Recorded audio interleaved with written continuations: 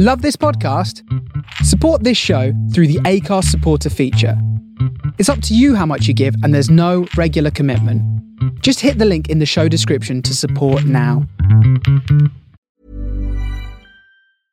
I'm Sandra, and I'm just the professional your small business was looking for. But you didn't hire me because you didn't use LinkedIn Jobs. LinkedIn has professionals you can't find anywhere else, including those who aren't actively looking for a new job, but might be open to the perfect role, like me.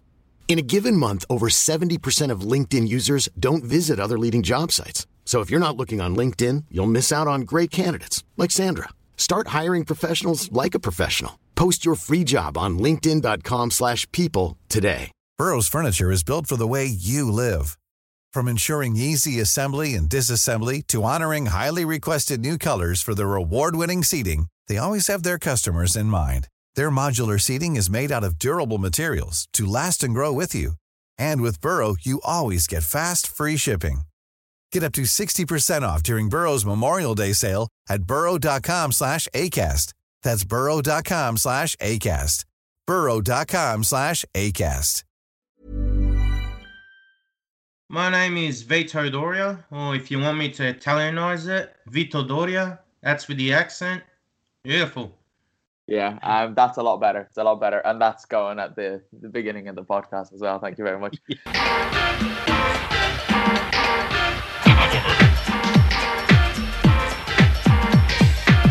Campionato di calcio italiano.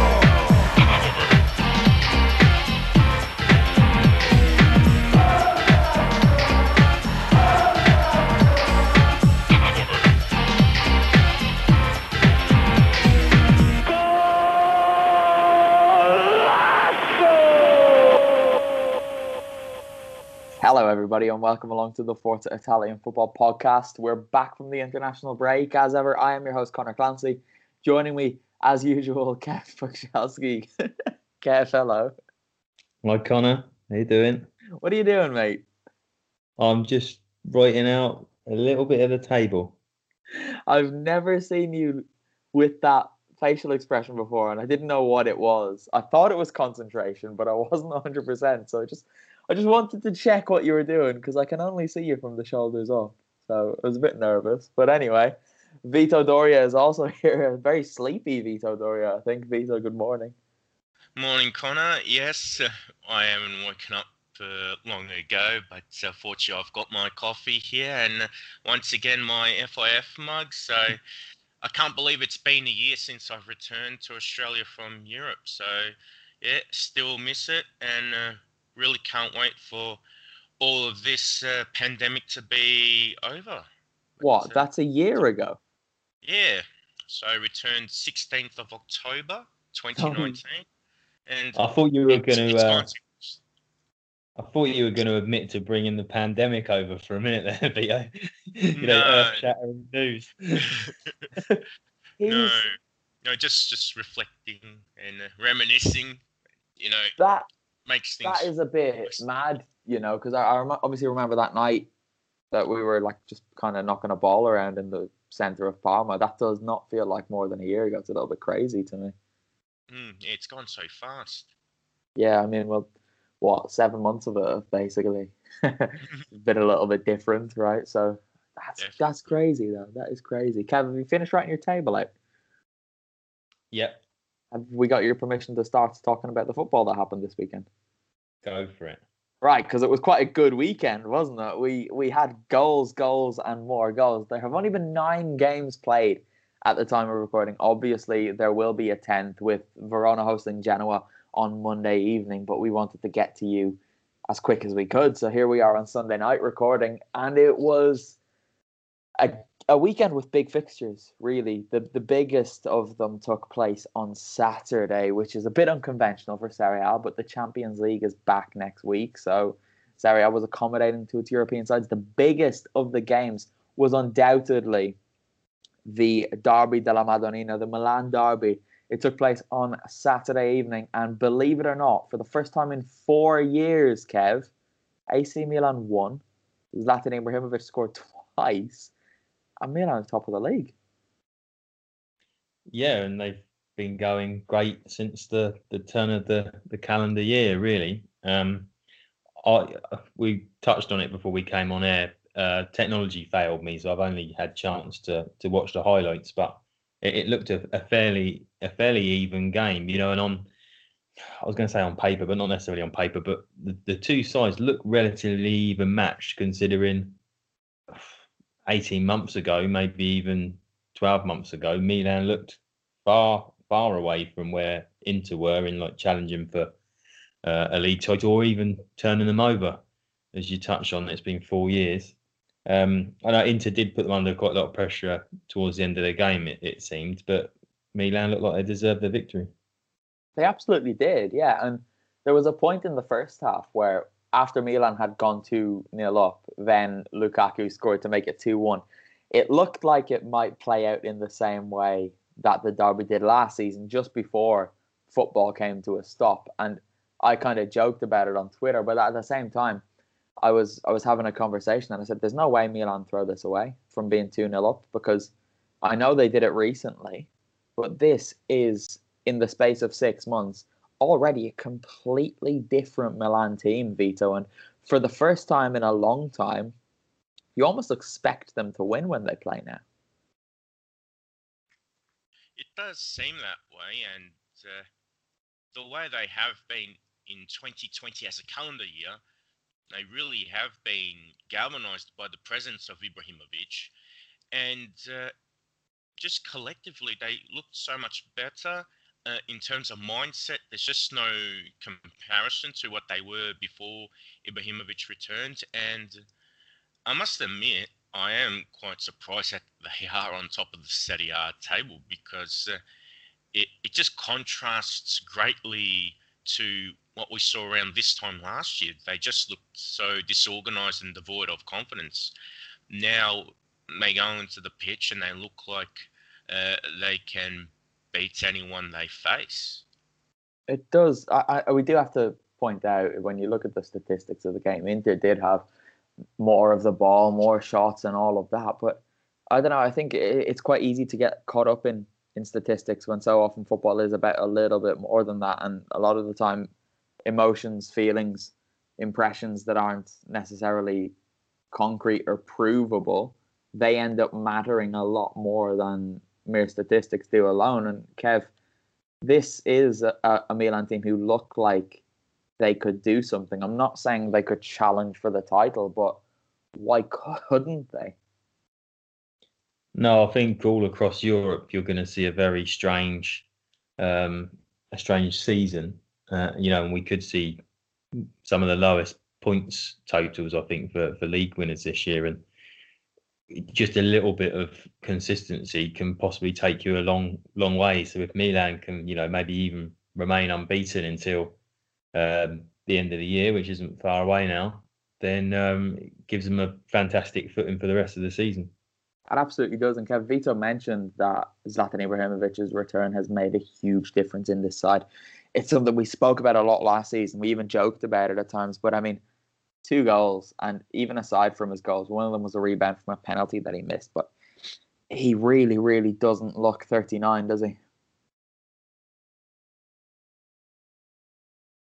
Kev, that was for you. Oh, sorry. I thought it was for Vito for a minute.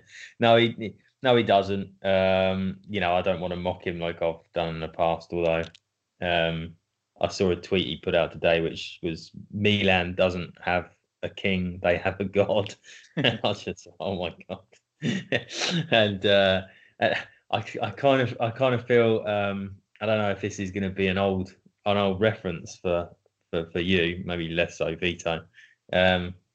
He reminds me a bit of Steven Seagal.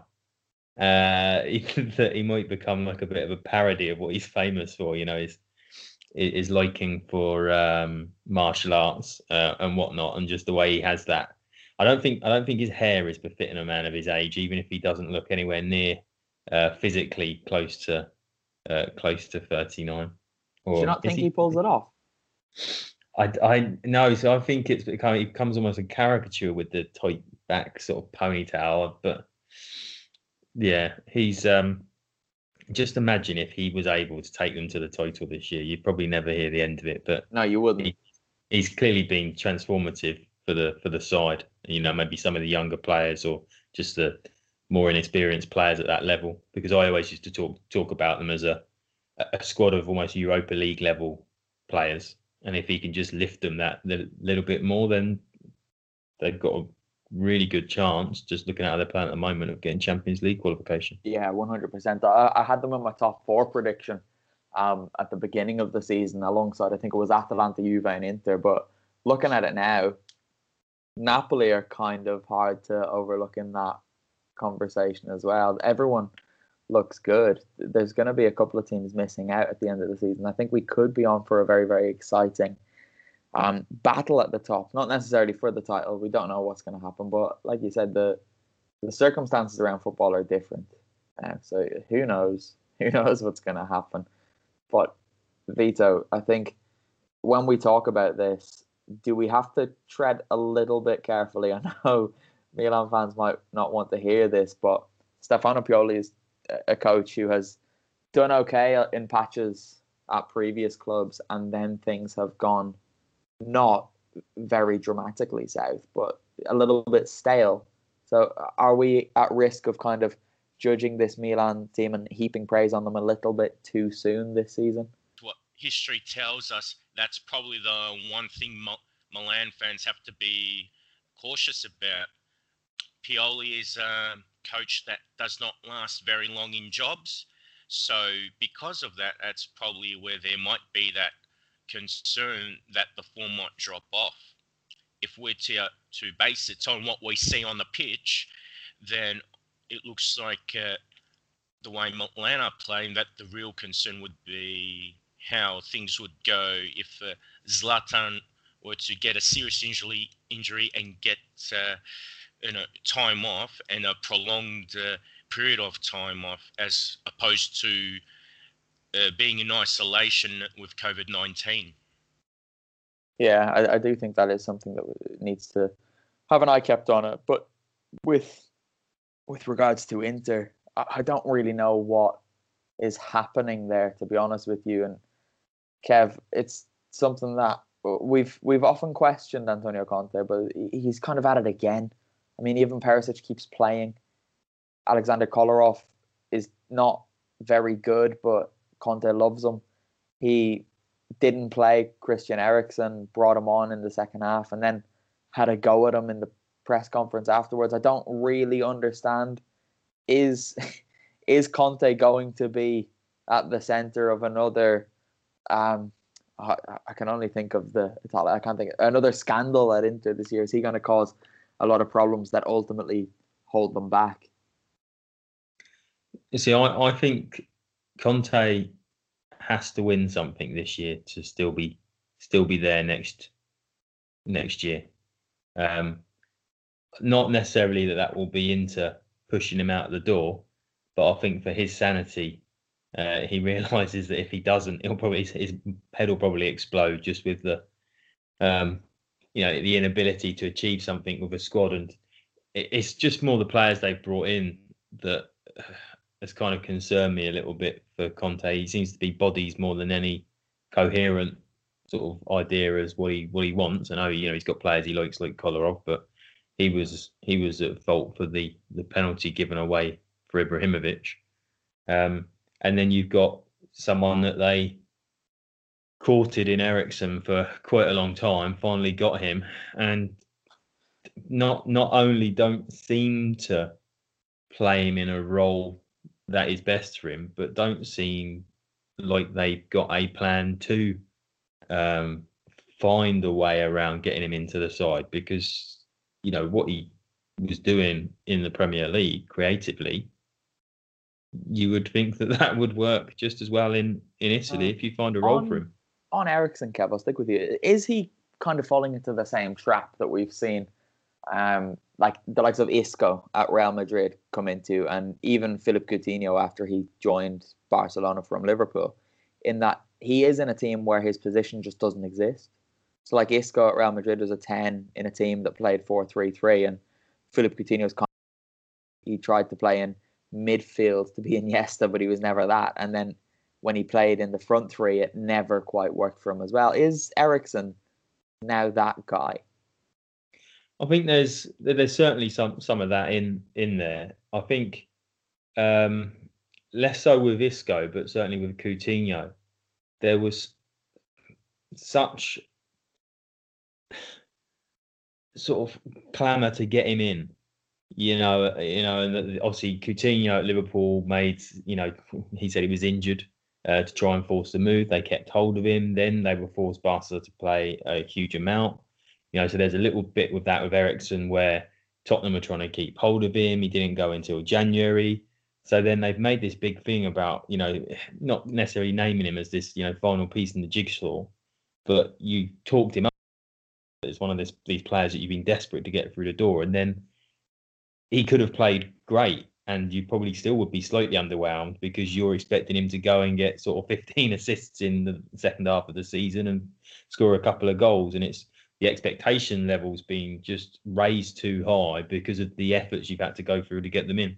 Yeah, well, he was billed, and we even spoke about him potentially being the guy who could make the difference in Inter's title challenge last season. But anyway, we'll leave the derby there, and we will move on to the Stadio San Paolo, where Napoli thumped Atalanta 4-1. And oh my God, Vito, Napoli again looked excellent.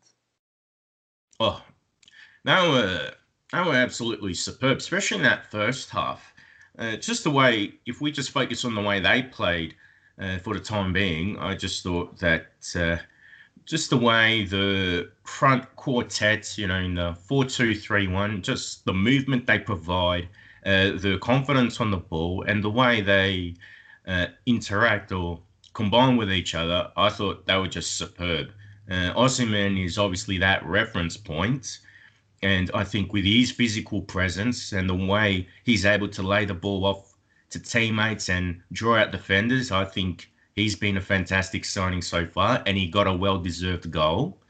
And Hirving Lozano, I remember when he came under Ancelotti and he just wasn't used to it, you'd think that maybe the money spent on him was a waste. But so far, his start of the season's been superb. And with that brace, he's taking his tally to 4 goals in just 3 games. So he's having a superb start. And also defensively, I thought that was superb too. So I think all around, although Sam Lammer's got the consolation goal for Atalanta, there's plenty that Gennaro Gattuso can be satisfied with.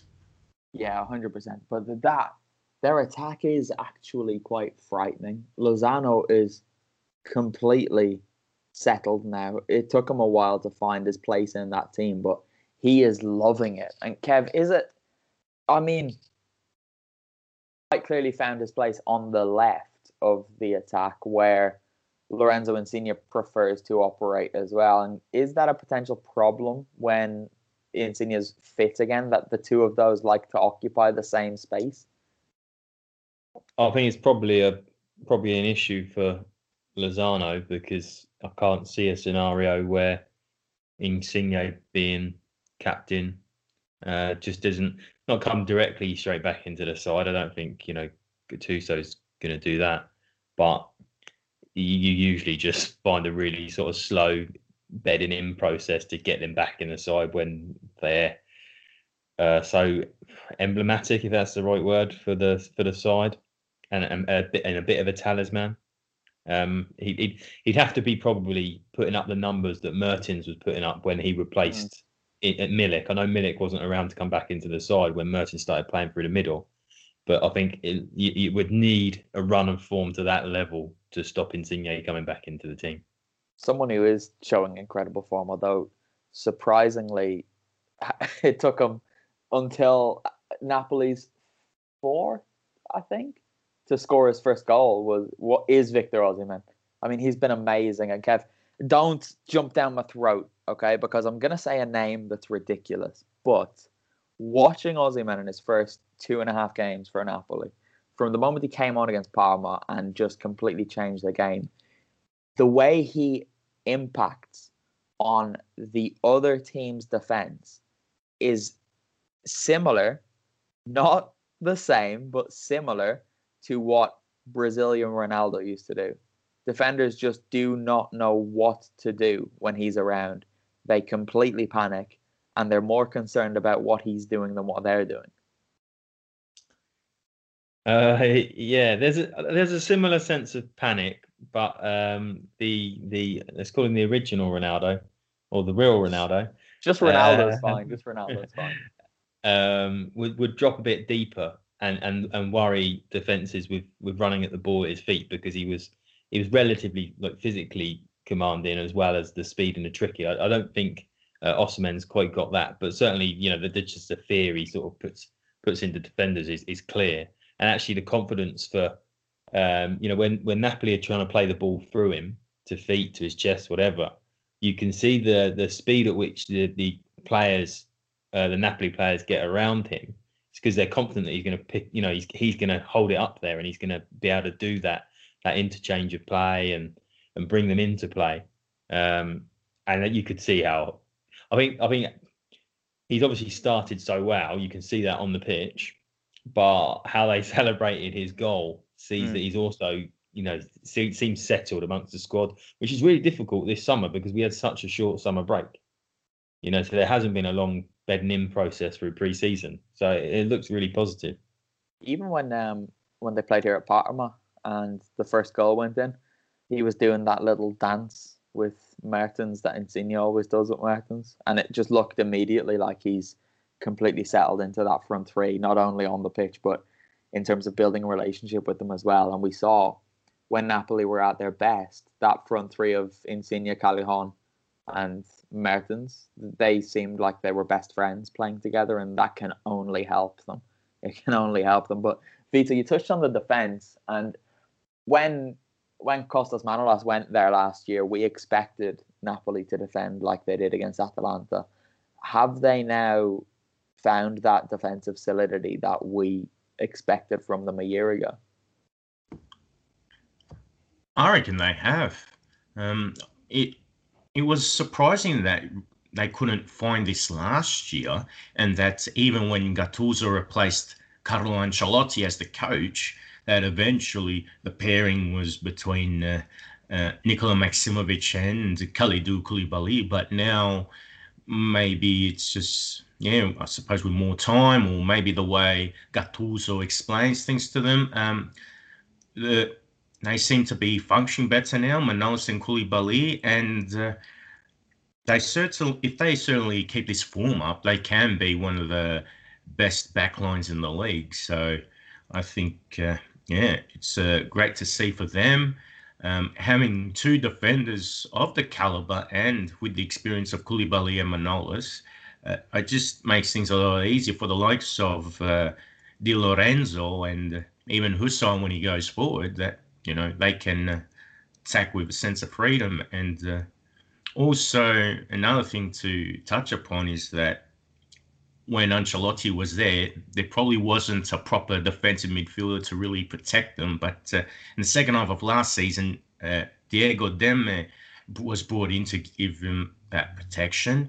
And now Timur Bakayoko has come in, and he had a superb game as well. So I think him operating as that screening midfielder or anchor man, whichever term you like to use, I think they also help give some adequate protection as well. How important do you think Bakayoko is going to be? Surprisingly, I think he's going to be very important. I mean, when watching him play, I thought, okay, look, his passing was pretty simplistic. He was going mostly sideways and backwards. But even though that passing looks simplistic on the eye, it still serves a purpose, because it just keeps things functioning, stops teams from, applying a press. So, in that regard, you pass to a teammate in space, you resist the opposition from trying to press you, and you just make sure that your team holds onto possession.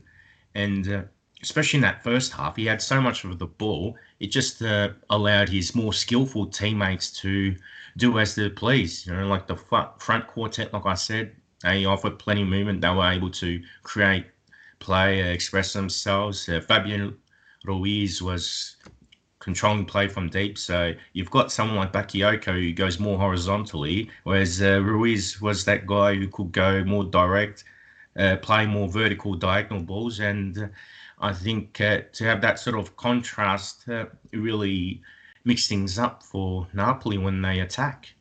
Yeah, it absolutely did.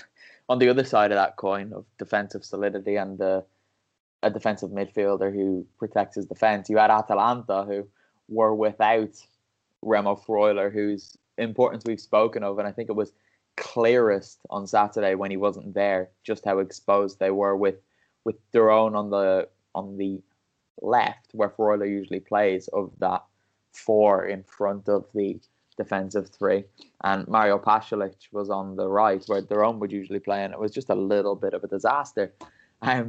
None more so than Jose Luis Palomino, Kev, who didn't have the best of times up against Victor Osimhen, and he can be erratic, and he can also have moments of brilliance where he puts in big tackles, but he was at his chaotic worst on Saturday, I think it's fair to say. Well, yeah, and I think I said this to the other week when a team close to my heart shipped a few goals. You'd rather Atalanta lose one game 4-0 than 4 games 1-0. And the fact that it's against Napoli and it's against Osimhen, probably won't get too harshly criticised and can hopefully return to form in the next game. So I think because Napoli are playing so well at the moment, it might get missed a little. But also you kind of not expect them to ship 4 goals, but you kind of expect that they play the way they play. And actually, I think I saw you tweet something like this. You've got to kind of expect blips like this, if you like. And that's that's what it will be. It will be a blip, it's not that they're in terminal decline. No, absolutely. I do think you're right that what you said was absolutely correct. You would rather your team take 1 pumping a season than 7 really, really narrow defeats. But yeah, I tweeted today that it really, really annoys me when I see people say about Atalanta. And today it was about Sassuolo. Oh, if only they'd sort out their defensive issues, they'd be world beaters. And that completely misses the point. They wouldn't be.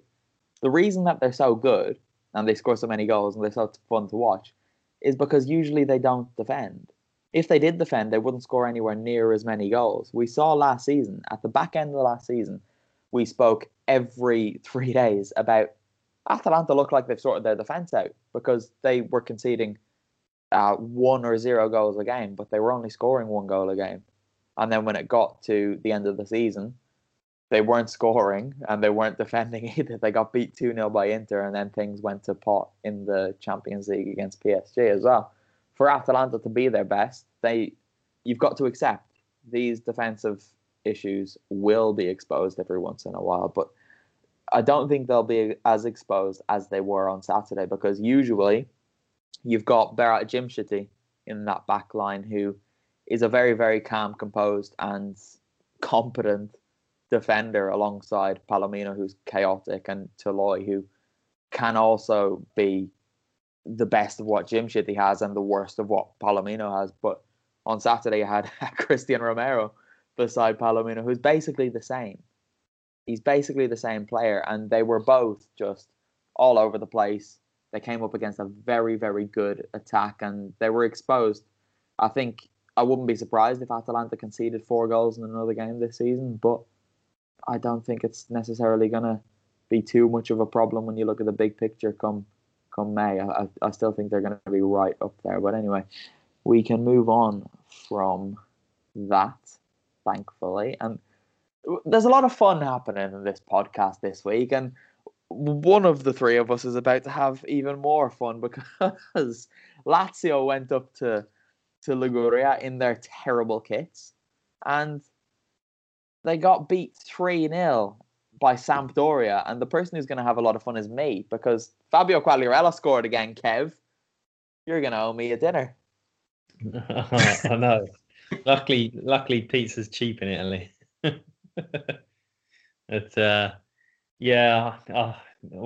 did it last year, so I just wish I had his fitness and obviously just an ounce of his ability to keep going at that age, but he doesn't seem to want to slow down for me.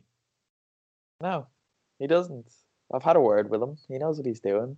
I'm gonna buy him a little pizza once you buy me a pizza, and it's gonna go around very, very nicely. But no, the person who's really happy is obviously Mr. Vito Doria, because Vito, I mean, you suffered through last season after the ups and downs of I think it was the previous season, but now it looks like Ranieri has you on the up.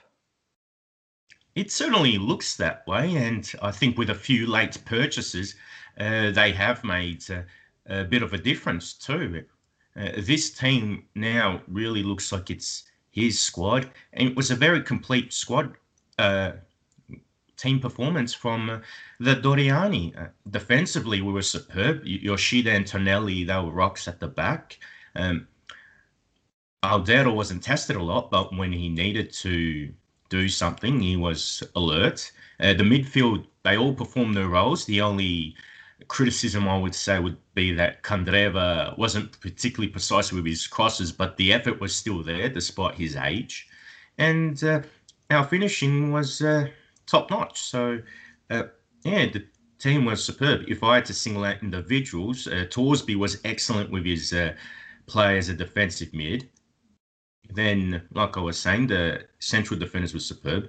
Quagliarella, of course, with a well-taken header, but the man who set up the goal and also scored the second, Tommaso Augello, I think he's another player that's going to continue Italy's tradition of developing these late bloomers, because he had a magnificent game at left back, and I'm really starting to admire him. It's been a long time since Sump have had a decent left back, and I think he's got what it takes to have an absolutely great season. So he's someone I think a lot of Serie A fans should keep an eye out on. And that Damsgaard, the Danish kid, got his first Serie A goal. Could have had a second as well. And Adrian Silva and Keita Balde came on as subs, and they looked promising too. So I can only imagine how good those two will be once the match fit. I believe both players could really add something to this Sump side. You look at Augello, and he's such an interesting case because he's 26 years old. He was playing in Serie D until 2014, then Serie C until 2017. Then he went to Spezia, and then he came to Samp in 2019. And I mean, even last season, there was nothing really standout there, but it looks like he's really stepped up a notch this term.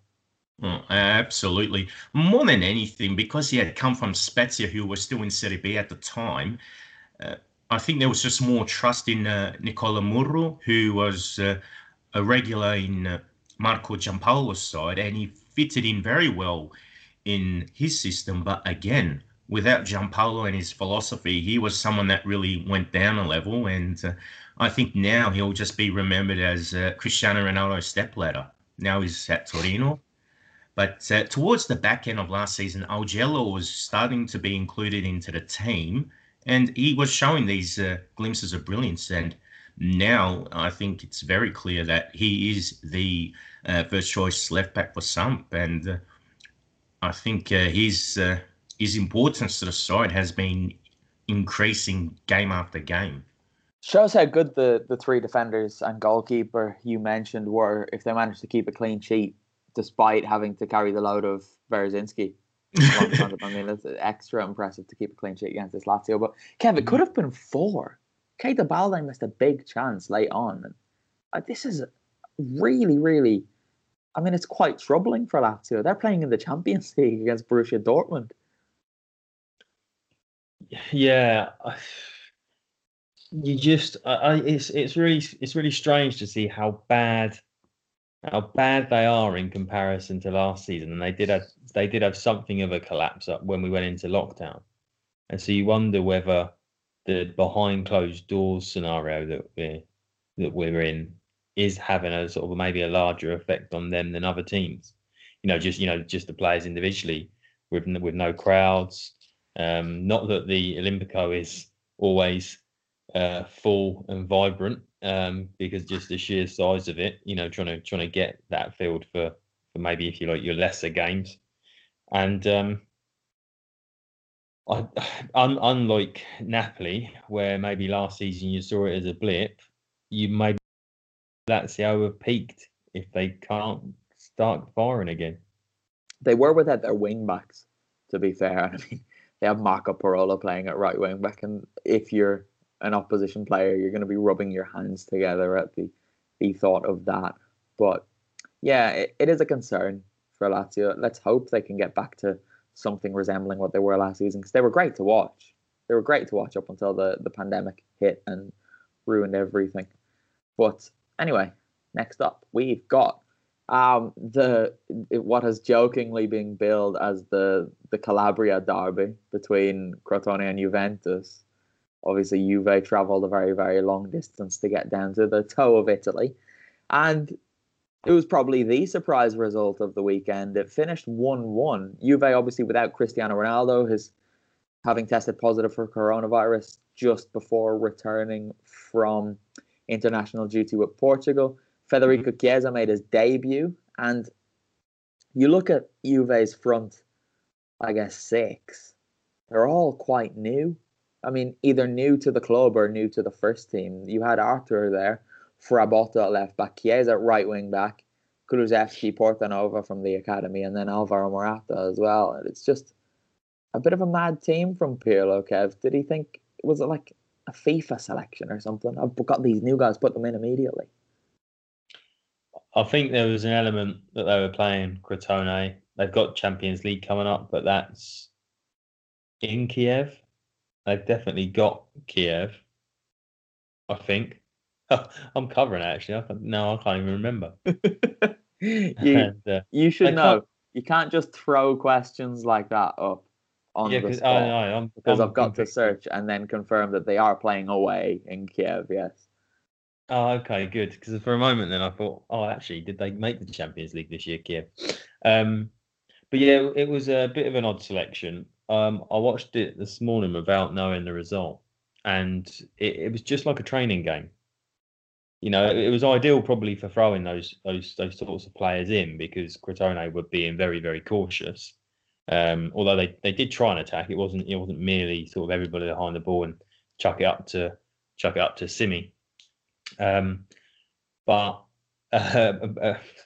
probably seconds before Chiesa's red card, I wrote down that he'd played very well, and actually, when you're putting him in a wide role where there is very little defending to do, I noticed they're almost playing a 4-1-4-1, with Morata up front.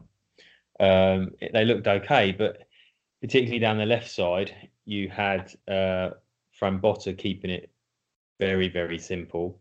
And, you know, excuse my ignorance, but I didn't know very much about Portanova, but he looked like someone that had won a competition to be playing for Juve.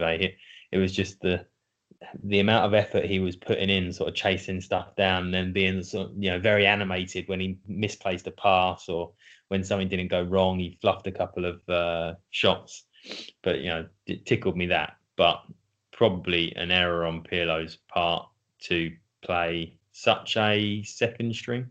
It was nice to see. It's nice to see Simi back in Serie A, isn't it? And I mean, scoring again against Juve, given what he did 2 years ago with that overhead kick against them. That was also a 1-1 draw there last time in Serie A.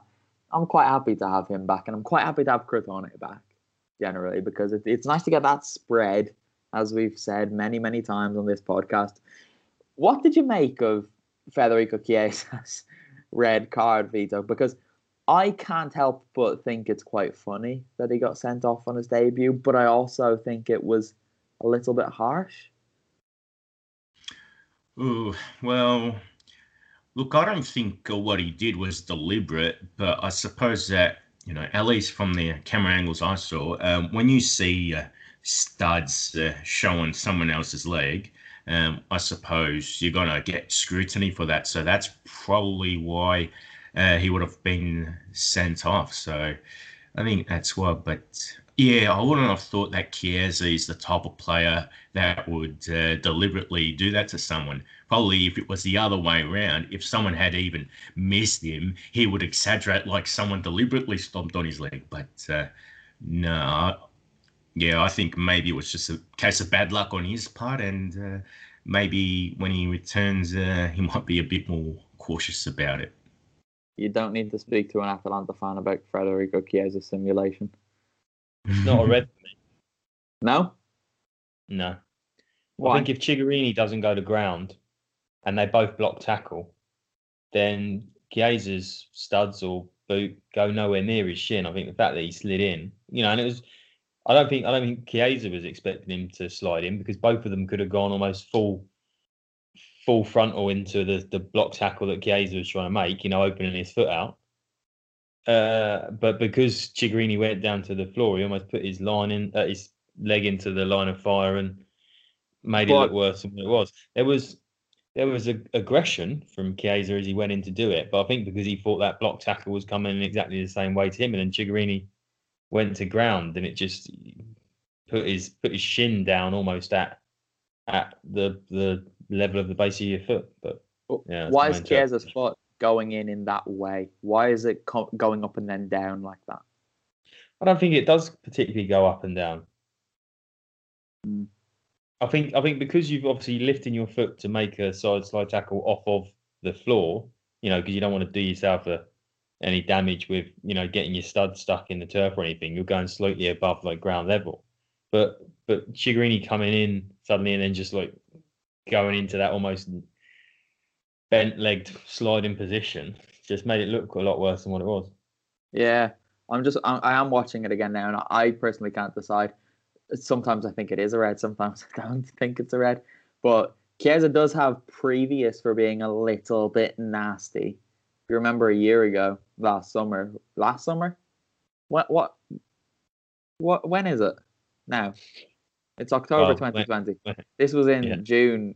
It was the summer of 2019 when Italy played Belgium, and there was a stoppage, and I can't remember who it was, but he was lying on the ground with his arm on the ground, and Chiesa just went up and stepped on it, and he got away with it. So Chiesa can be a little piece of work. So I'm willing to say that he deserved the red card just because he's annoyed me in the past. And if all of the yellow cards that he should have had for simulation were applied, he would have been sent off many a time by now. So yeah, bye Federico. No sympathy. Anyway, to his old club.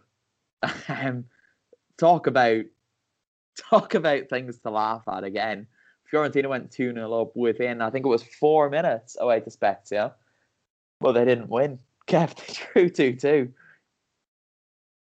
Yeah, well, I saw the first goals, left the house, came back and watched the equaliser.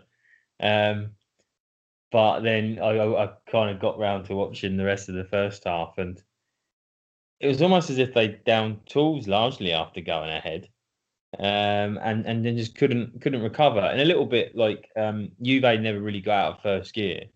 After Fiorentina had sort of hit top speed, they went back to idle and stayed at idle until letting Farias, wasn't it, scored the goal? Yeah.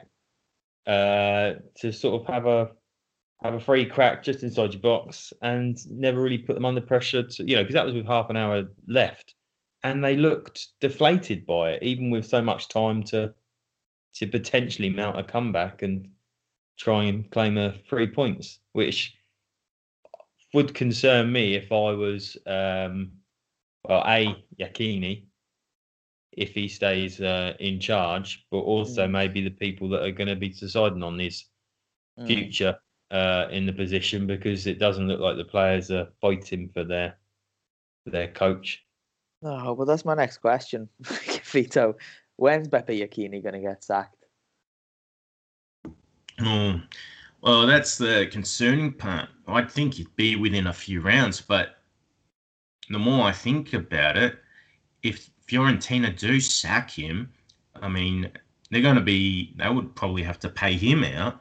And then, of course, I think Vincenzo Montella is still contracted to the club, if I'm not mistaken. So I don't think Rocco Commisso would want to be paying out 2 coaches and then have another coach on his wage bill. So we'll see what happens with that. putting that aside, you'd think based on the form and the squad that Fiorentina's got, I don't think Iachini's future would be much left. And the sooner they bring in someone like Maurizio Sarri or Luciano Spalletti, I think they will be much better off. And then I would not be able to see them squander these kind of games. You'd think that even after going 2-0 up after 4 minutes, you'd think they would be able to sustain some sort of momentum and not show any mercy to a side with Spezia, with all due respect to them. A team like Fiorentina should be able to keep going, be able to score more goals, and not just say that we've done enough to win the game. Just play out the full 90 minutes as best as possible and do that. What I want to say about the Iachini thing is something that we'll move on to the Udinese Parma game, because it's something similar here, which I think that because it's almost the end of October, Kev, are we at risk of applying end of October feelings to this end of October, despite the fact that in a normal season there are 9-10 games played by now? This season there's only been 4 games, so it's really, in football season terms, the beginning of September. But people are already deciding that Parma are relegated and Fiorentina will never be okay under Iachini. Are people getting a bit ahead of themselves? Is that true with Serie A? Because we usually start mid-September. I checked before we did this. This time last season, there were 9 games played. Oh, okay. Because it didn't feel like it. And actually, there's been some discussion of whether coaches could benefit from the situation we find ourselves in, because there's no paying customers coming through the door. Clubs can't afford, like Vito touched on, afford to do away with coaches. So would we actually see where maybe a club would sack a coach and maybe not have the balance of a new coach, maybe get that wrong, and whether they'll be given the time to turn things around, whether you do or don't trust that the coach can do that. So I think while there's the same sort of frenzy whipped up over social media with the club's fans and people like us talking about coaches being fired, there's the potential that actually it won't happen, not completely, but happen maybe so frequently this year. Yeah, I think you put the financial implications as well, particularly given how Serie A is a little bit weird in that coaches stay on the books and coaches who have already coached in the league can't come in and take a job, it does complicate it a little bit. But anyway, on to that Udinese Parma game. It finished 3-2 to Udinese. I sent you guys that it finished 3-2 to Parma. It didn't. Udinese won their first win of the season. But there were things about this game that didn't quite sit right with me. The first is Parma were in a funny situation in that they signed all these players from a lot of different countries towards the end of the transfer window. And I think it was on Monday or Tuesday this week, early on anyway, they returned 4 positive coronavirus tests. Then on Friday, they took another round of tests, despite everyone else having tested negative just 2 days earlier.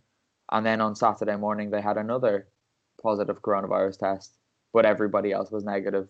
Then they traveled to Udine, and by the time they got to Udine, they took another round of tests, and someone else had tested positive, which it seems like it was Bruno Alves, because he wasn't in the team, in the squad, despite having been named in the squad originally. But it just doesn't seem right when you think what happened with that Genoa game a couple of weeks ago. They had 2 positive cases, and then within a couple of days, 2 was 14. The fact that Parma's were testing negative and then positive the next day.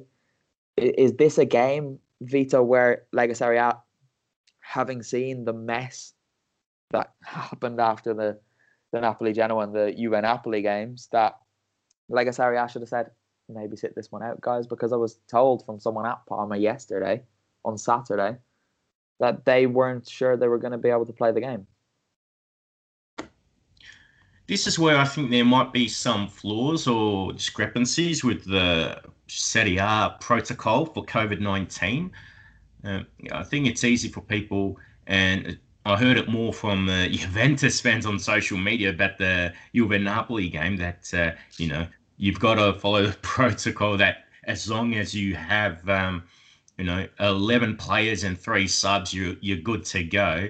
So I think if you strict religiously to that, then you'd think it makes sense to play the game. That being said, this is where I think you need to take circumstances into great consideration and not follow the book per se. So it's important to analyze that this is a unique situation the whole world is in.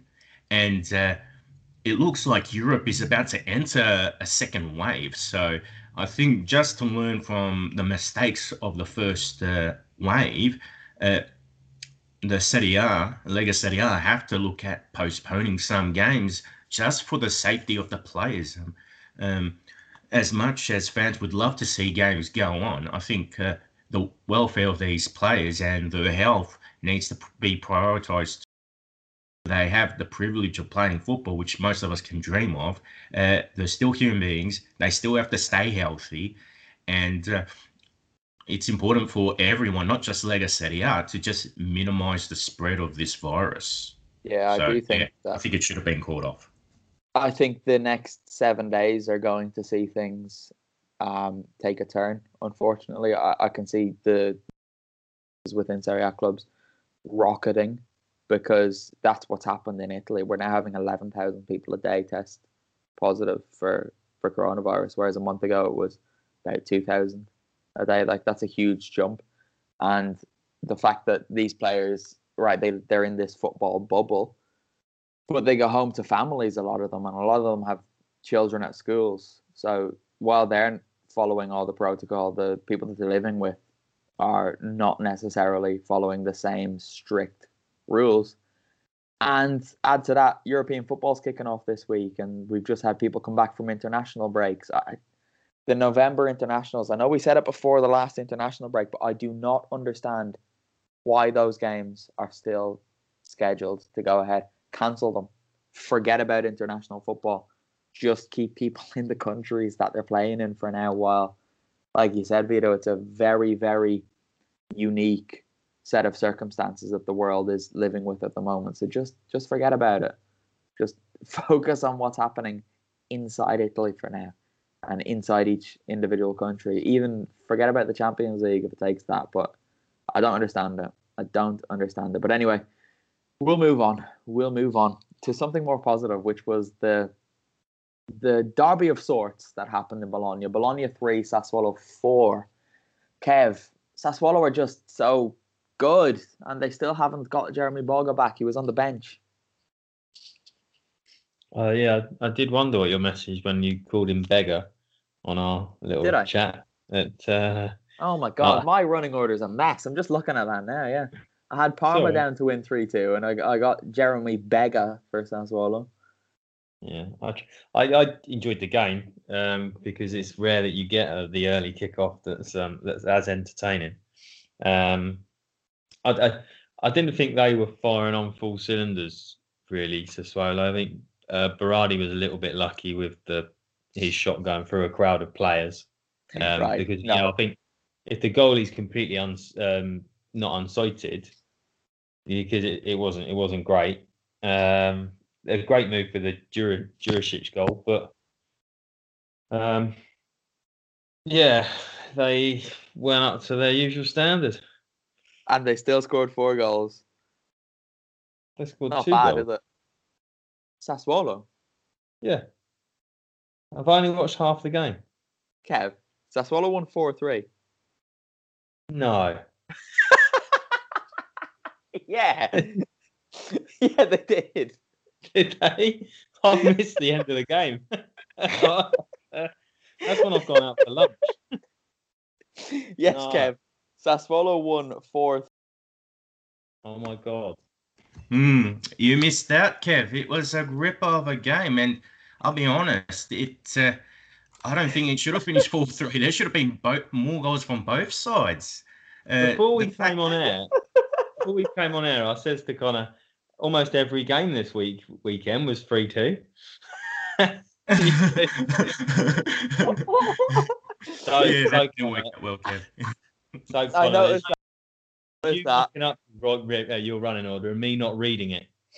Because that might have alerted me. Ended 4-3. I did, just for the listener's sake, I do have the scores correct in the running order. I do have that is on Kev, and Kev did say to me before the recording that this game was 3-2, and I said, I'm not going to say anything to him because maybe he misspoke, but if he hasn't misspoken, well, it's going to be funny. Kev, Sassuolo won 4-3. Chicho Caputo scored, and then there was an own goal from Tomiyasu. Oh, wow. Vito clearly watched it, so go to him because I'm going to find it on the box and watch the last whatever it was I missed. Yeah. All right, Vito, go. Yeah. But no, when it was 3-1 to Bologna, I thought surely Bologna's got this because in the first half, Sassuolo didn't look like they were themselves. Bologna looked like they were more energetic, combining much better. Even though Palacio, when it came to the scoring positions, his shooting was bad, but at least he was offering some movement as a false nine. So they were looking really good, the Falsone. Once Burabia and Traore came up for Sassuolo, I thought that's when we saw the true Nero Verdi. They had that attacking intent. Locatelli was starting to get into the game again, and the front line, they were really giving headaches to that Bologna defence. Towards the end, though, I thought Skorupski really made some good saves. He had to be alert because it really could have been something like 5-3, 6-3, or even 7-3. They just looked so energised towards the end of the game, the Nero Verdi. And it would have been nice if Raspadori had scored towards the end because he made a lovely solo run. And, he just needed a good finish. And, that would have easily have been the goal of the game, more so than Berardi strikes. So, another entertaining game all around. That Raspadori run was incredible. It's such a shame he didn't finish it off. It really, really is, Kev. Yeah, it's an interesting point here, actually, as I think about the mistake that I made. Is that looking at my notes, I've put down sloppy, silly mistake from Locatelli for the Orsolini goal, which I had wrongly thought was the winner. But it's interesting when you do make your notes while you're watching the game. It's a bit, like when you're trying to do your match report. It gives you probably a fairer reflection of the game as opposed to if I'd watched just the highlights and saw the 4-3, particularly when there's so many goals and they try and cram it into the 4 minutes. So I think they certainly probably didn't start that well. Just seeing the header now from Caputo. Good. Watch his movement on that replay. His movement's fantastic to get rid of Hickey. It's really, really nice. This is why he should be Italy's number 9. I don't care about Ciro Immobile anymore. I'm over him for Italy. Just get Caputo in there. He'll score you goals. But this is the thing about Sassuolo, Kev. They very, very often do have those extended periods in games where you think, what?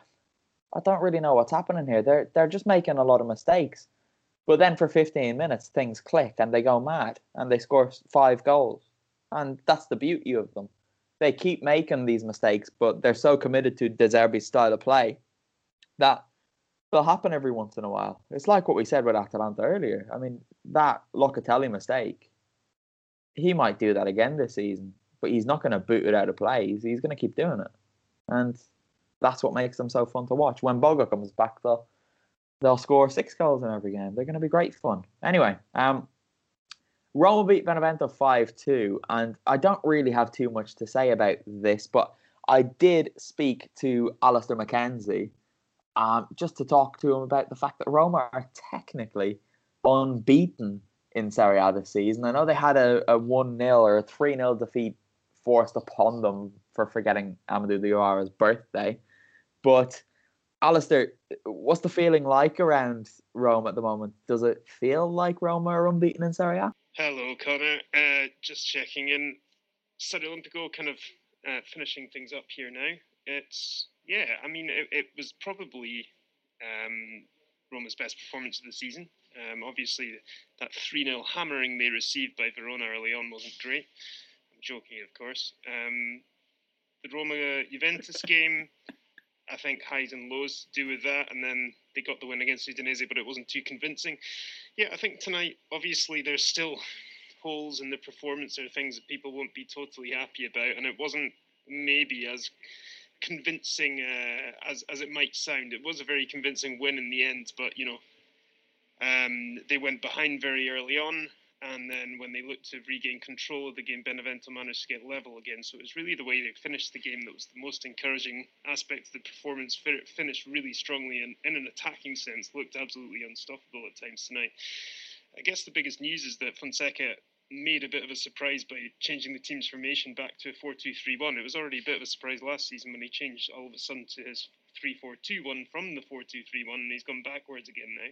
And obviously that is designed to get the best out of this, the attacking potential that this team has. I think he'll be delighted to see Edin Dzeko getting his first goals of the season, Pedro scoring for a second consecutive game. Obviously still a few issues. Jordan Veretu's penalty was very avoidable, and they did give Benevento opportunities in a defensive sense. So, I think they've got plenty to be happy about from this result. Like I say, 2 wins in a row, 7 points, and lots to build on I guess, a successful return to that formation. What I want to talk to you guys about is that Carlos Perez goal. Oh my goodness, what a goal. He's clearly been watching Messi closely in his time at Barcelona. Kev, this was beautiful. Or like Berardi's goal, are you gonna take it all away from him and say it was bad? Well, no, because I definitely stayed to the end for this one, so I did see it. Because he sets off from the halfway line, and with some, if you like, dribbles, there's an element of lack of pace, if you like, with them, where he just set off at a rate of knots. It was, what I found impressive was the speed at which he was moving the ball before then skipping past 3 players and then just drilling it low into the corner. Less so. If you take a direct comparison to maybe Zaniolo was at the end of the last season before, where it's more, the run's more weavy, more sort of dropping a shoulder to beat defenders. He just went at pace and just breezed past them all, and then looked like he was going to maybe be taking it a little bit too wide before firing home.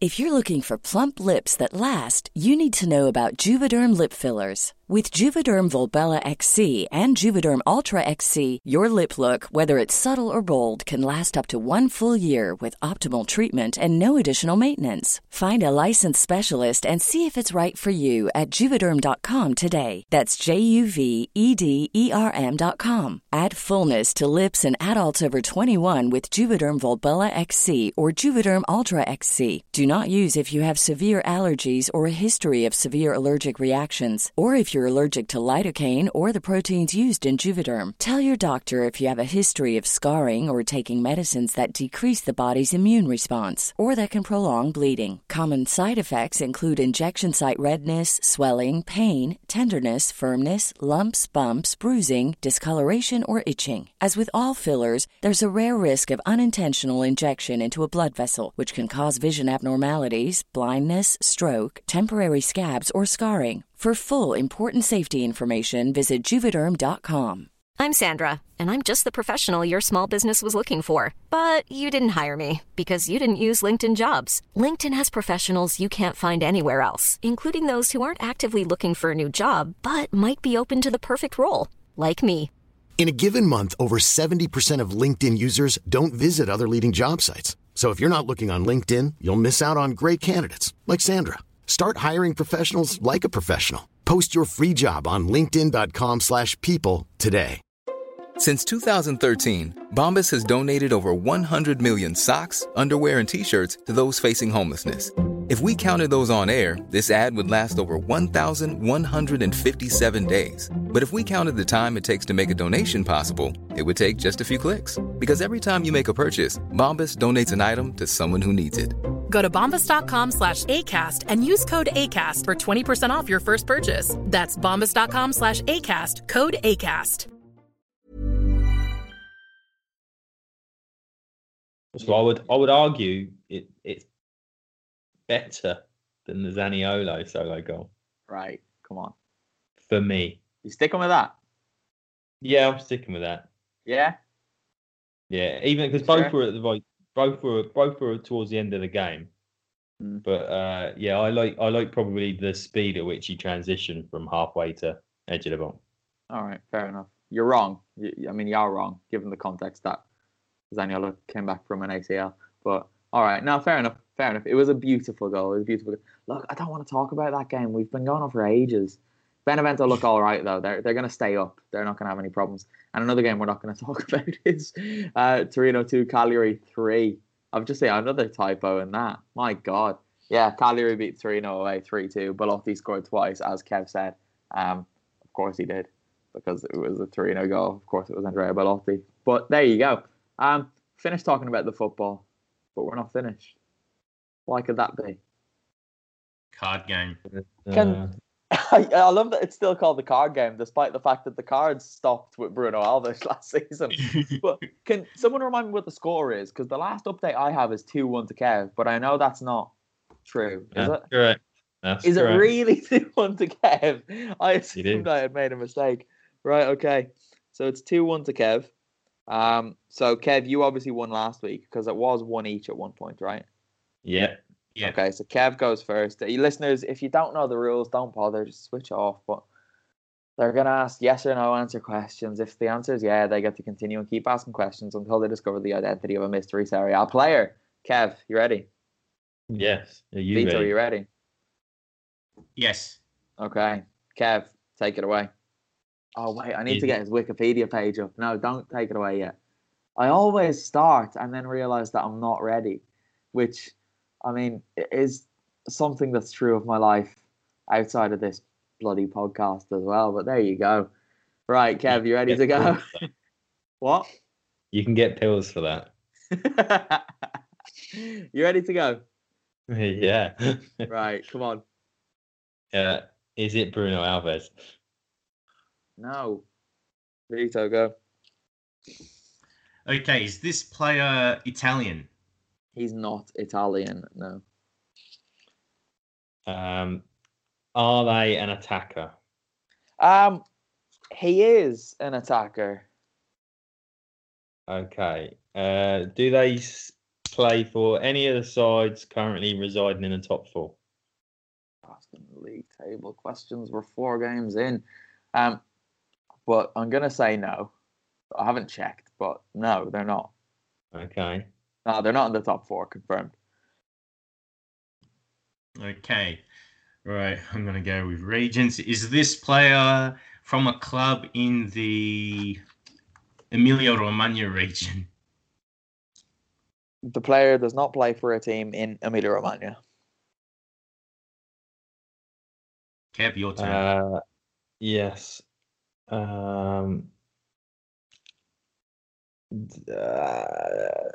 the only play? clue we have is the player is an attacker. Yes, I know, and they're foreign. Do they play in Rome? No, they don't play in Rome. Do they? No, they don't play in Rome. Oi, Vito, it's over to you. This is a bad one. This. Oh yeah. I'm not liking the looks. I'm not liking the looks of this on myself. Okay, so does this player play for a club in the north of Italy? Yep, they play for a club in the north of Italy. Okay, is that club in Lombardia? The club is not in Lombardia, no. Which means, just to break it down for you, Kev, the player plays in Liguria, Piemonte, or Friuli, or Veneto. Do they play for Sampdoria? They do not play for Sampdoria. You could have been more clever about that question. Yeah, but I want this over with. Ooh, all right. So Oh, Oh, this is a bad game. I forgot to set the timer so I could win as well. Yeah, keep it to 60 seconds. Okay, all right. Well, yeah, all right. I'll just ask this question: are the colors of this team black and white? No. No. Okay. That was clever. I liked that. Okay. Insurin. No, they don't. Oh my god. Oh, that can only mean one thing. All right. So it can mean a lot of things. They played for Torino because he knew they didn't play in black and white. I know. That's what I should have done. Yeah, but with the clues, okay. So the clubs which are ruled out are all of the Lombardia clubs. Udinese, Sampdoria, Torino, and Juventus are ruled out. Okay, I'm gonna go. All right. So is this player a Genoa player? No. All right. So they only. Yeah. Right. So if I'm thinking correctly, there are only 2 possible clubs. Yeah. Okay. Come on. Okay. Then. Do they play for Spezia? No. Sorry. This is the worst game we've ever had. Oh, hands down. So, yeah, well, that leaves... okay, so I'm going to ask the dumb question. Is this a Hellas Verona player? Yeah, the player is a foreign forward who plays for Hellas Verona. All right.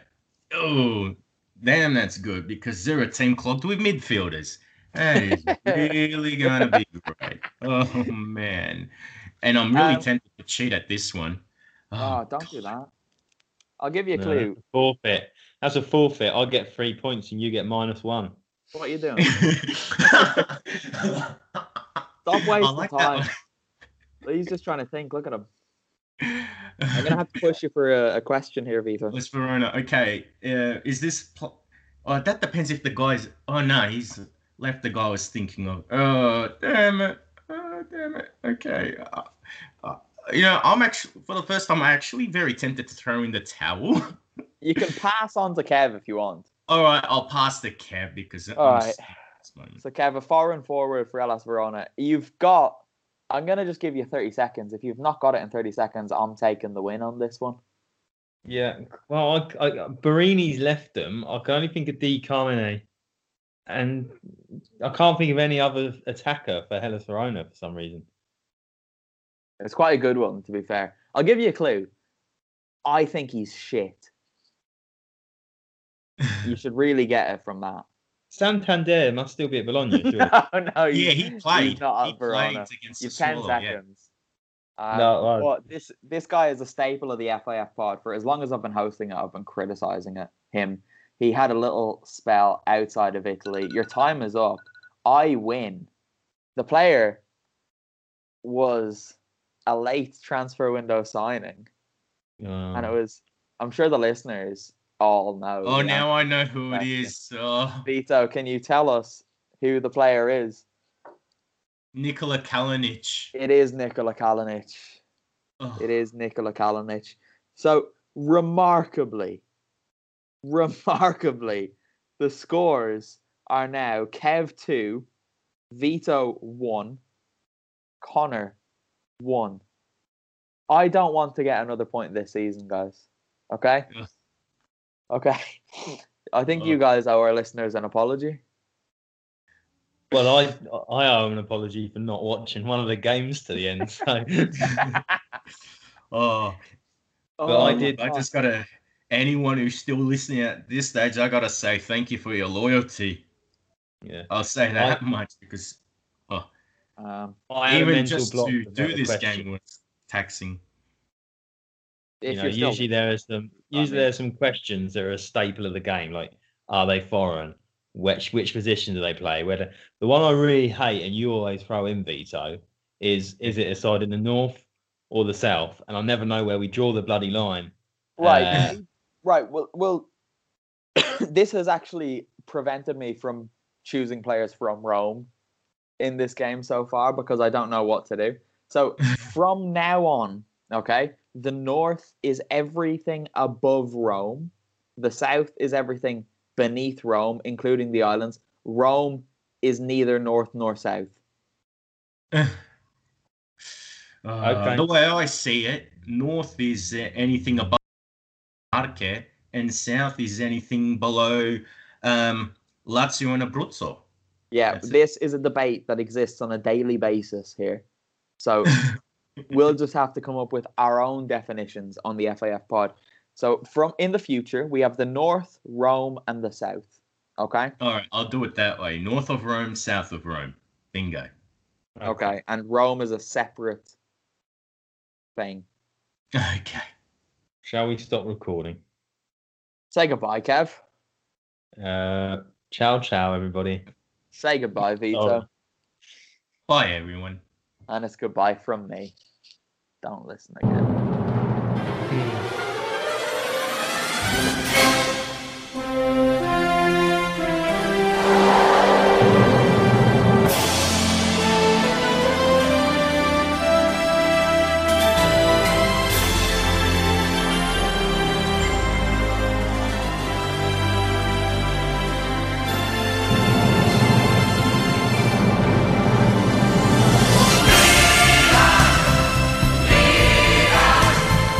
Soul.